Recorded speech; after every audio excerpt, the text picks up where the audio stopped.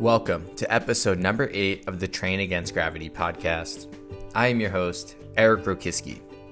In the last episode, I talked about the importance of calorie tracking and how it can help you achieve your weight loss goals. This week, I'm going to talk about another tool you can use to boost your efforts. And no, it has nothing to do with food or nutrition. Can you take a guess what it is? Before I answer that question, I want you to answer the following. Do you ever stop and reflect on your behaviors? I think we can all agree that there is much more to being healthy than calories in versus calories out. I don't think people pay enough attention to their mindset. And no, this isn't some think positive thoughts, lose 10 pounds bullshit. Instead, I want to give you a scientifically proven method to strengthen your mind and your behaviors. Have you figured out what I'm talking about yet?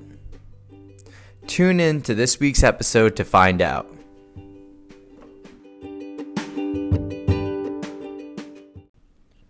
Journaling has become an integral part of my daily routine.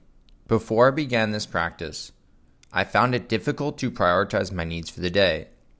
My emotions would often dictate my actions, and I would feel as if I were being pulled in multiple directions. I was quick to give into cravings and equally quick to allow excuses to get in the way of my productivity. Sound familiar?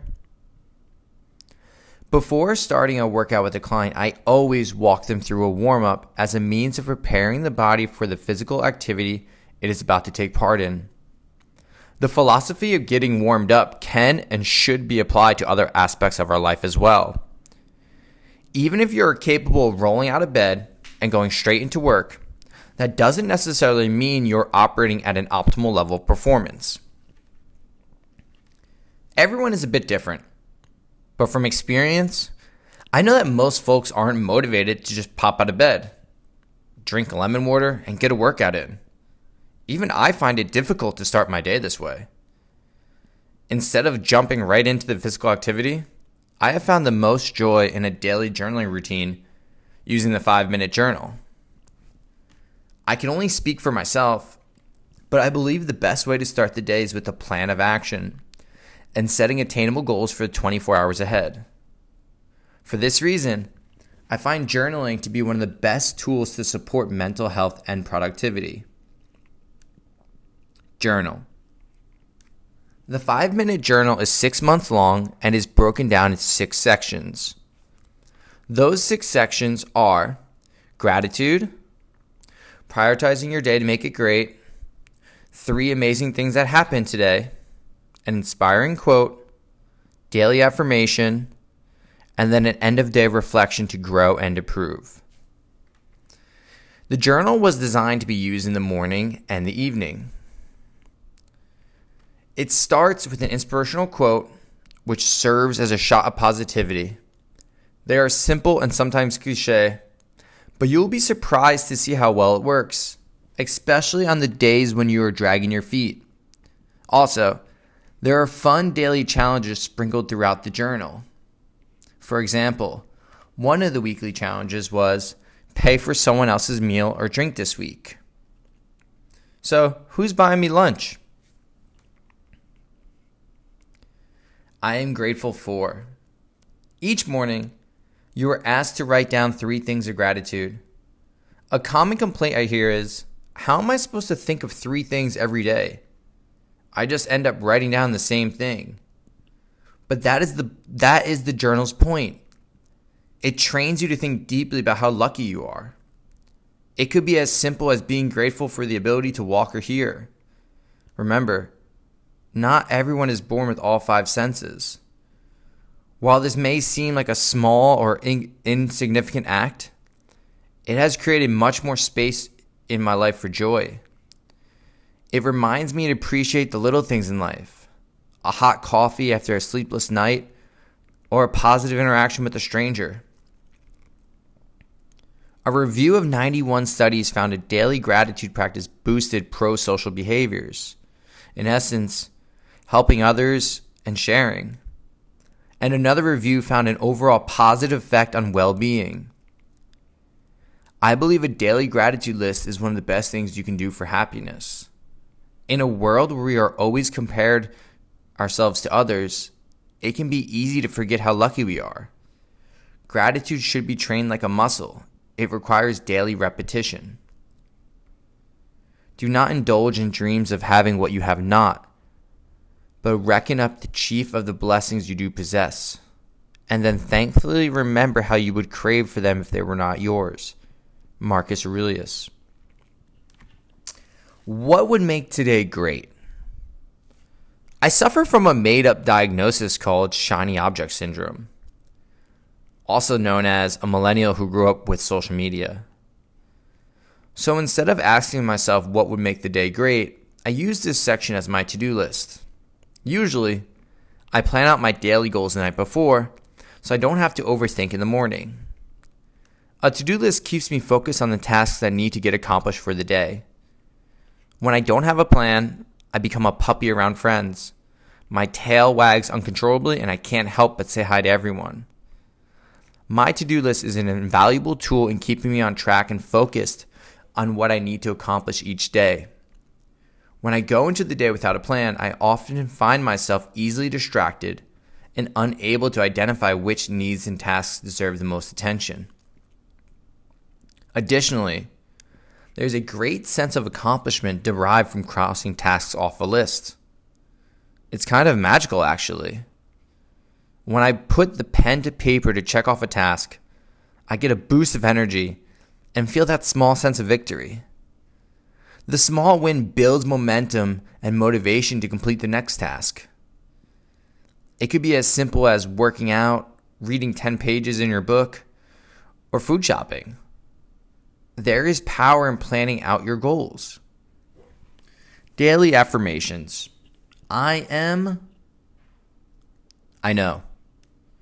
Affirmations can be very woo-woo. But research shows potential benefits to self-affirmations. There is power in putting pen to paper and affirming who you are that day, especially if you're trying to change behavior. According to James Clear, author of Atomic Habits, changing your identity is the easiest way to change a habit. For example, if I need to write for 30 minutes that day, I write down, I am a writer, someone who writes for 30 minutes without checking my phone. It seems silly, but trust me, it works. Evening reflections. The 5-minute journal has 2 evening prompts that I use to reflect on my wins and losses for the day. This evening audit serves as a great reminder of where I strived and where I need to be placing more attention and effort. Before I had a regular journal practice, I found it very easy to blame others for my bad luck or shortcomings. It was difficult for me to acknowledge my failures because I felt this was a direct statement of my own inadequacies. I was masking my fear with ego, which is a common yet unhealthy way to deal with these types of feelings. Furthermore, when we let ego take over, we are left thinking we are better than we are, which leaves little room for improvement. The man who believes he knows everything stands to learn nothing. I know I am not alone in this behavior. I've seen this firsthand with my clients' success and failures. As a trainer, I have heard every excuse in the book to follow a healthy diet. I have learned that the clients who saw the best results were the ones who were able to take ownership of their mistakes. It wasn't easy for them, but it allowed them to see where they went wrong. Once they identified their errors, they were able to get back on track. When we don't accept our mistakes, we don't allow ourselves to learn from them. We need to be honest with ourselves daily to see where we can improve. Don't be like my younger self and be blinded by your ego. It has taken me some time, but I've learned to take ownership of my mistakes through journaling. I believe the 5-minute journal has played a considerable role in my success, and I think it can do the same for you too.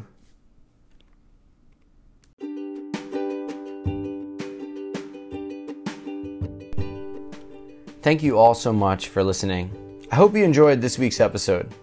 Please follow me on Instagram @Eric Rokiski to receive free workouts, nutrition, and motivational tips to get you through the week. Have a great week, guys. Growing up, I was fortunate to have a full plate of food at every meal. Feeding 3 growing boys added up, so my parents were adamant that we didn't waste food. If we even thought about not finishing our meal, we were quickly reminded that there were people less fortunate than ourselves. As a means to do what I was told, despite how full I was, I would scarf down everything on my plate as quickly as I could. After all, I was the youngest and smallest of 3 brothers. My mom would often joke, "You guys eat so fast, can you even taste it on its way down?" While my competitive level eating skills did come in handy with putting on weight and packing on the muscle for football, it's a habit that has been hard to break over the years. As an adult, I can be prone to overeating and have had difficulty maintaining a steady weight because of it. So what are we supposed to do? Put the fork down. While attending a health and wellness retreat in Costa Rica, I learned an old trick from a Zen Buddhist. He advised me to put my fork down after each bite or to use chopsticks. The belief is that pausing after each bite slows down your eating rate and reduces overeating. But is there any science to back these claims? Eat slower. A systematic review of 22 studies found slower eating to be associated with reduced energy intake. Reducing the eating rate may be an effective intervention to decrease energy intake as part of behavioral strategies to prevent and treat obesity. Robinson et al., 2014. Furthermore, a slower chewing rate and smaller bite sizes have been associated with decreased energy intake, whereas the inverse has caused increases in calorie consumption. The researchers believe that there might be a muscle memory between bite size and the feeling of fullness. It may be that some people have developed a learned association between the number of sips, bites, or chews and feelings of satiation that brings a meal to an end. Robinson et al., 2014. That's great news. But eating slowly is hard. While eating, it can be very easy to become distracted by our phones, television, or even just good old-fashioned people watching. We can slip into autopilot and polish off a full plate of food without even realizing it. That is, until the belly bloat and food coma set in, of course. Sound familiar? Or am I the only one? Practice makes perfect. I've implemented the fork strategy over the past month and have definitely seen progress with overeating. But despite this new trick in my arsenal, I still have a lot of work to do. At times, I can get halfway through a big meal while staring at my social media without giving a single bite the attention it deserves. As they say, old habits die hard. How hard exactly? Studies have shown that new habits can take up to 8 to 10 weeks. So stick with it and be patient. Remember, knowledge is not enough to change a routine. If that were the case, we wouldn't have an obesity epidemic. The time it takes to learn a new behavior depends on how many times and how well you perform the skill. Through consistent practice, you can change your old habits and create healthier new ones. Thus, it would be best to combine education with actionable principles. By putting the fork down after each bite, you are building the muscle to eat slower. It serves as a subtle reminder to slow down and chew your food.